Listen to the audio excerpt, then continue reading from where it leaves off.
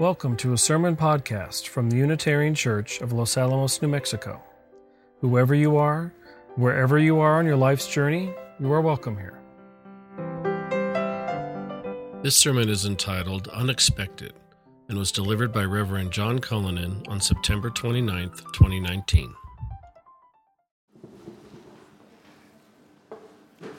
I love the John Murray Thomas Potter story. We refer to it as the one and only miracle in the Unitarian Universalist tradition, stuck on the sandbar for 3 days until he could preach. But like all good miracle stories as they appear in the Bible, the real miracle is far more human and achievable by all of us. And in this case, Thomas Potter is the miracle worker in that he recognizes in John Murray the person he has been waiting for, this down and out, bedraggled, completely empty, soul-crushed man is the person that Thomas Potter looks to after he builds his chapel. If he builds it, the preacher will come and says, "You," and doesn't stop saying, "You," until John sees in himself what Thomas has been seeing the whole time. An ability to see in the moment what is needed, to see the answer to a prayer that you were not expecting. Imagine if Thomas Potter had been way more of a control freak in this situation. Imagine if he hadn't stopped at just building the chapel. Imagine if he thought, all right, I know what the chapel looks like, and I know exactly what the preacher who is coming to me is going to look like, and what words he is going to say to me. I'm just going to build a little sculpture here in the pulpit so that when that person arrives, I will know this guy is a match. And you sit there waiting for the answer, completely sketched out for himself. John Murray would never have preached the first Universalist sermon in America. We might not be where we are here today because Thomas was so locked in his idea of who it was that was coming to preach that we missed the opportunity completely. Thankfully, Thomas was more open and far more wise than that. A model to be looked to. Because here in America, at least, kind of our group personality is kind of the control freak. We want to control our future and our present. We want to know what's going to happen next and that we can just follow the next step after the next step after the next step as it is prescribed until we get to the moment that we knew we were going to get to in the first place. We love our spreadsheets. We love our to-do lists. We love our blueprints. We do not like when our episodic television obsessions do not go the way we determined they should go.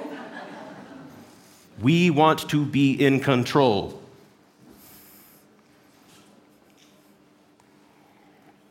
And control is fine in some cases. A blueprint is necessary in some cases. You're building a church building, you want a blueprint. You do not want to improvise a structure like this. We don't know what the outcome is going to be. But a church that exists inside the building, a faith community that gathers together with some expectations and some presumptions about what the world is going to be, needs to be a little looser. Needs to operate with a rough sketch of things, because the community that gathers here is different every time, whether we like it or not. We have no control over the makeup and the heart of the community we are existing in. Even if we are seeing the same faces here week after week after week, it is never the same community twice because we are coming here with different experiences and worries throughout the week, with different emotional needs from week to week. And then when a new face arrives, it completely changes the zeitgeist of who we are in the process. There is a whole new set of assumptions and expectations and emotions and experiences that need to be brought into the group. We are never the same group twice. And that can be the source of some anxiety for us because we need to be in control of everything. We need to know what the outcome is going to be. And this new person coming in, are they just going to throw it all off kilter? Are we going to have another community meeting to figure out what the future looks like again because now we've got a completely different person in there? Or do we adjust? Anxiety has been defined in pop culture as the persistent living in the future and trying to have control over it. But if we are living in that future, if we are living in a state of anxiety about the state of our community because of its constant malleability, we miss the moments right in front of us. We miss life happening in front of us. Our expectations should be for the moment as it is, as Elizabeth Tarbox writes to us in her poem.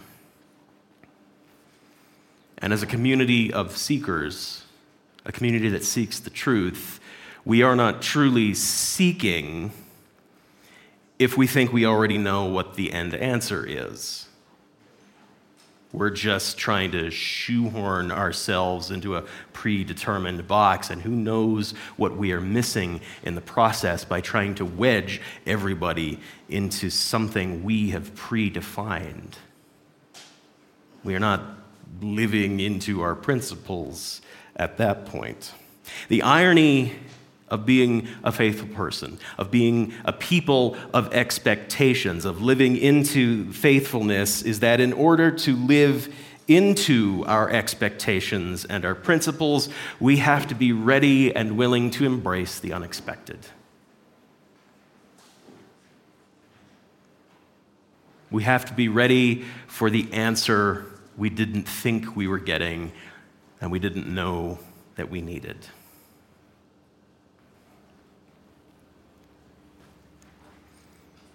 How do we do that as a community, though?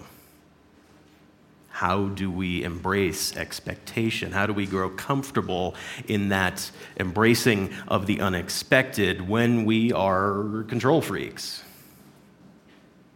How do we build something new out of so many people with so many varied experiences? The answer is theater games.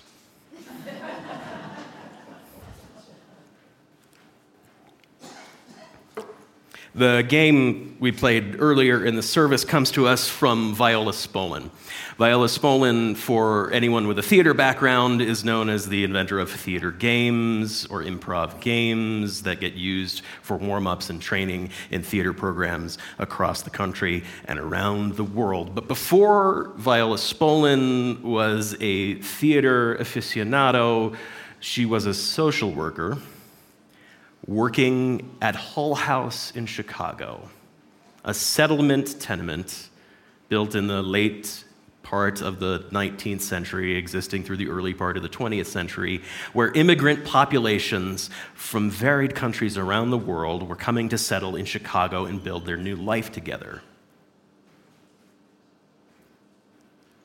A made-up community of people who did not speak the same language, have the same cultural experiences, and somehow we're building a new community together.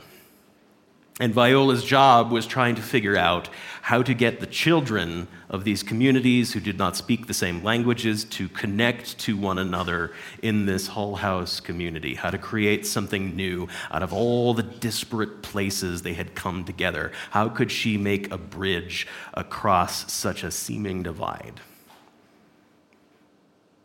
And she did it by finding new and inventive ways of getting the kids to tell their stories to one another and find their commonalities in their stories.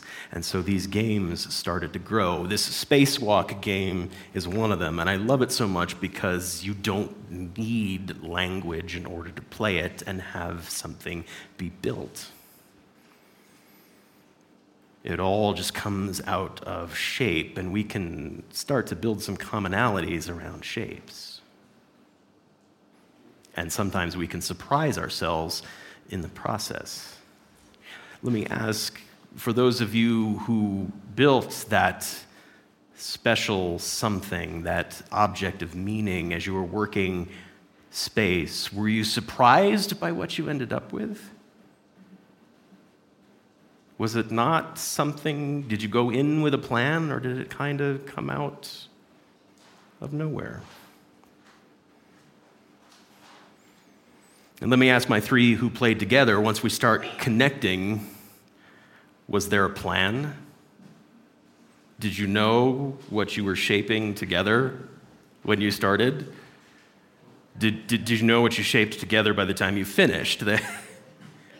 Okay, I think I saw a book coming off a shelf at one point, maybe, but also some drawers being open too. So we had some kind of a hutch armoire kind of thing happening, cabinet, yeah. But none of you came up onto the chancellor here thinking cabinet when you started.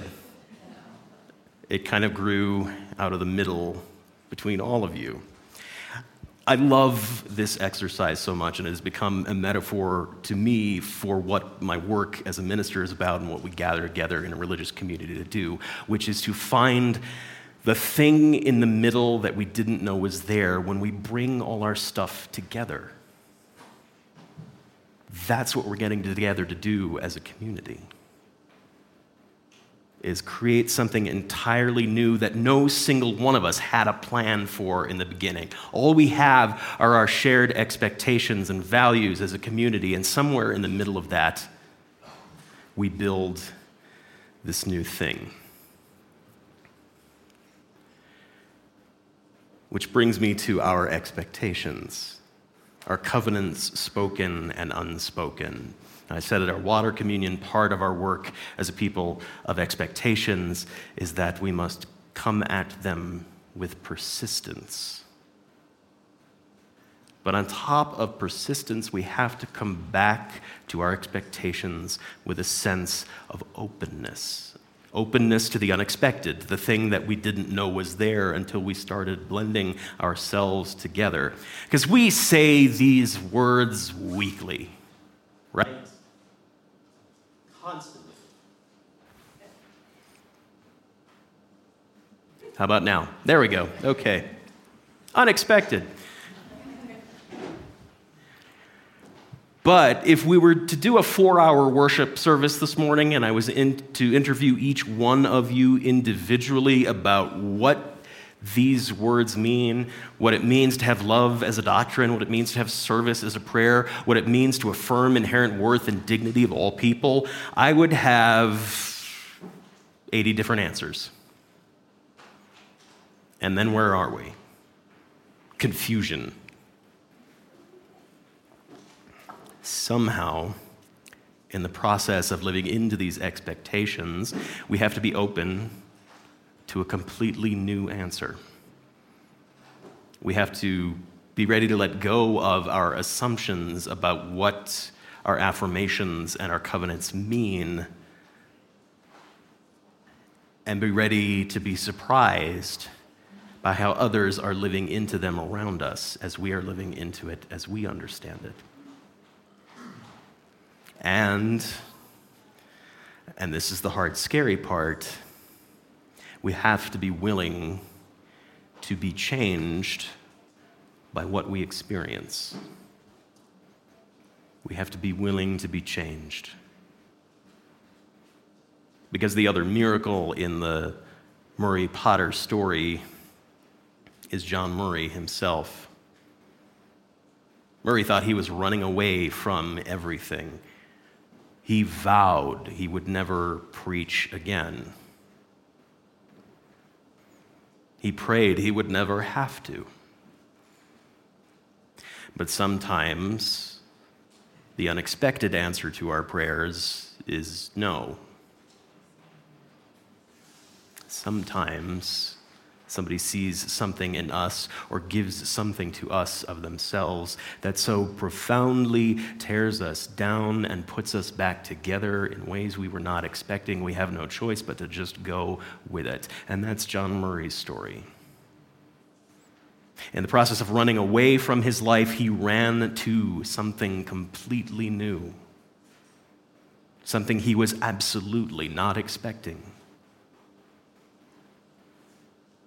And instead of falling apart at the offer to change and do something new, he grabbed onto it and lived into a completely new life for himself and for all of us eventually, because here we are today because of John Murray's willingness to be changed by what he received from others.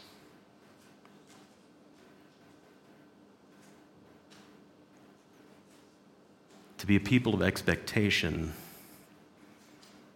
is to be a people willing to let go of all expectation. To be willing to accept an answer that surprises us. To be willing to grow into a change that we were not expecting because of the gifts we are given.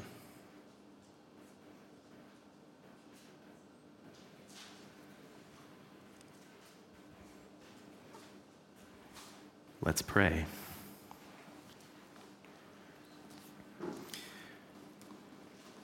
Eternal and beloved, gracious source of all life and all love, we come together this morning grateful for this time out of time which we have set apart so that we might become more fully present to ourselves, to each other, to that which we name as holy. May our joys be celebrated together, our wounds be healed together, our hearts be open together.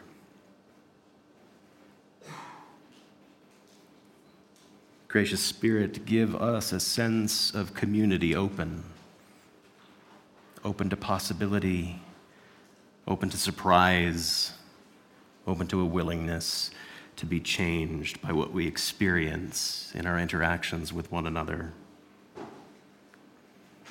Help us to let go of our rigidness and our need for control. Help us to live into the flow of the space around us and feel the ways we are connected to one another.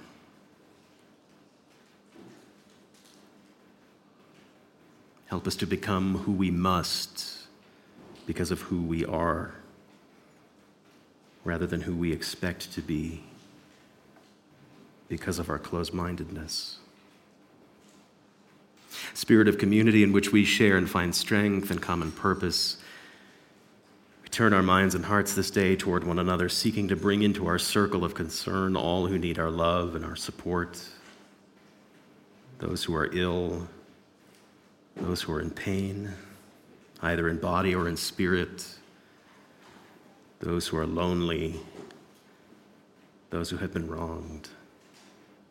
Into the silence, let us speak the names of those we must remember this week.